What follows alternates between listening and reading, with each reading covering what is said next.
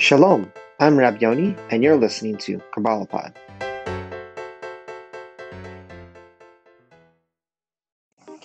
Shalom to all, welcome back. We've been discussing the concept of Bilvavi, building a sanctuary in the heart, and going through the concept of belief in a creator. We've now come to the time where we've had enough time to reflect and to prepare our hearts and to recognize that closeness to Hashem is my good. And last week we talked about the power of speech and how essential that is to help us in this process of avoda. It's time to move forward. We're beginning the next section. We're discussing Emunah, man and his creator. Okay, now working in this part, we have a challenge. We're going beyond the from above and from below. We've done our work from below, and we're waiting for that work from below to rise up, and then Hashem will use that from above and bring it to fruition, because we cannot complete the work, we can only begin the work. Now, the next part of this is after one has merited the awareness of Creator being part of his being. And so that's a step that we have to have faith in, one could argue, that we have reached. We have worked ourselves diligently now for quite some time through this material to get to the point where we've merited the awareness of the Creator as part of our being. And now if we've merited that, now we get to see the actualization.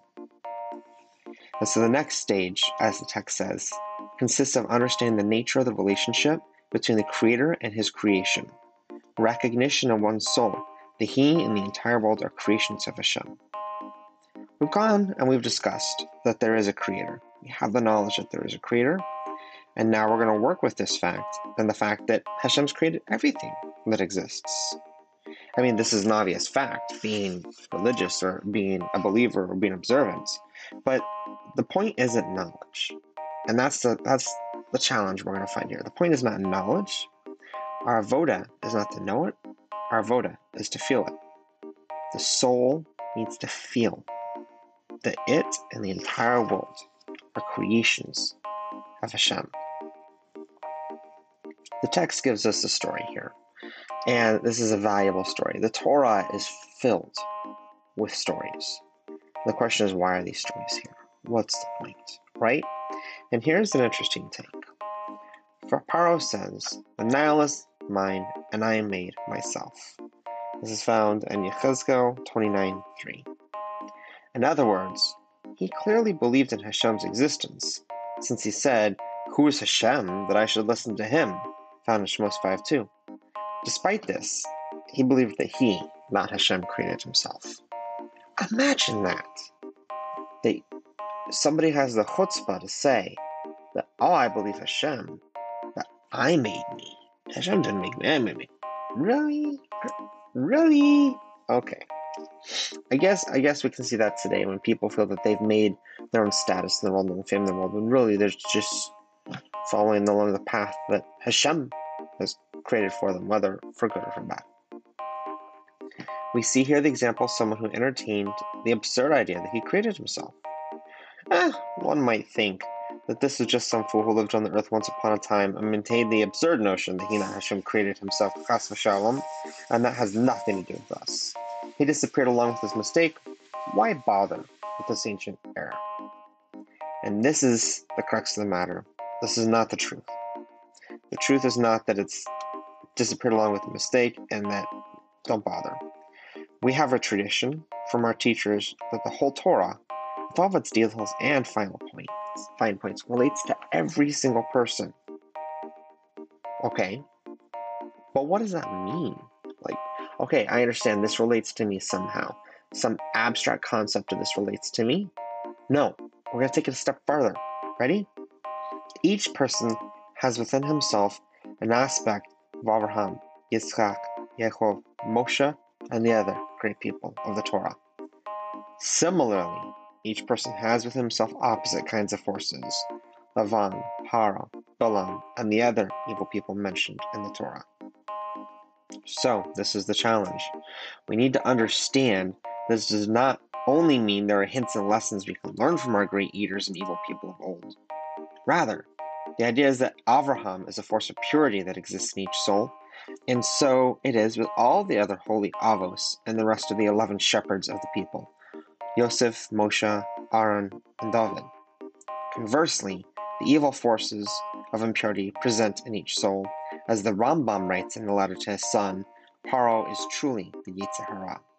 This teaches us that every soul has a force of evil called Paro, and the claims and acts of Paro seen in the Torah and Midrashim actually exist in the soul. There is a Paro in the world and a Paro in the soul. The Paro in the world once existed, but is no more.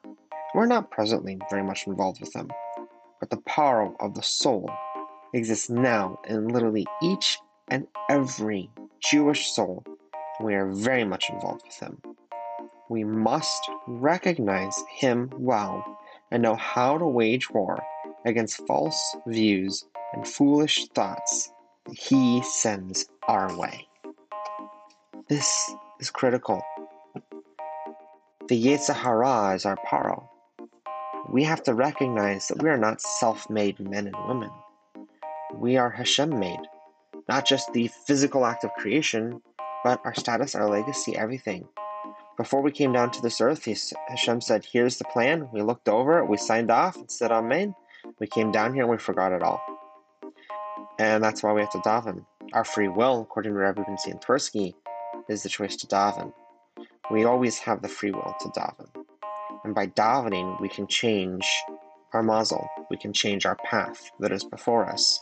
Because davening enables us to ascend to the higher levels, to get nuggets of truth, to get shards of Kedusha, and to choose the Yetzer Tov over the Yetzer Hara.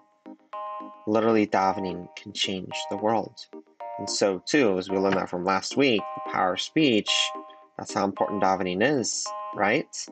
And not just that, but the concept that one can recite Tehillim, and it could open up the 50th gate. The other 49 gates to reach Hashem are closed, and that 50th gate, the one that Hashem opens, that's destined to be closed, can be burst open just from reading Tehillim. That is the power of speech, and that is the power of davening. And so we have before us the unique challenge that we need to recognize that we have great power to daven. As a result, we have a great responsibility to choose to be like our Avos and pursue purity in our soul, instead of falling down to the levels of the likes of Paro.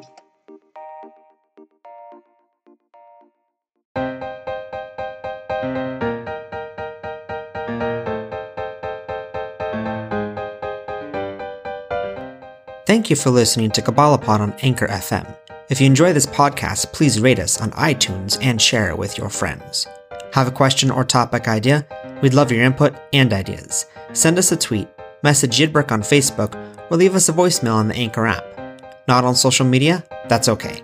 Send us your ideas at yidbrick.com/Kabbalah. Become a monthly supporter on Anchor FM or by visiting yidbrick.com/donate. You can also show your support by sharing our podcast with others and purchasing our custom-made Kabbalistic Judaica jewelry or Yiddish artisan beard balm at yidbrick.com/store. This podcast is a project of Yidbrick, building Jewish bridges. Learn more at yidbrick.com/Kabbalah.